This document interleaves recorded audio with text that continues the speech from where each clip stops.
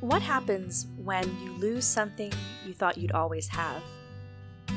What happens when the thing you lose is one of your senses? My name is Bet Klein, and I'm deaf.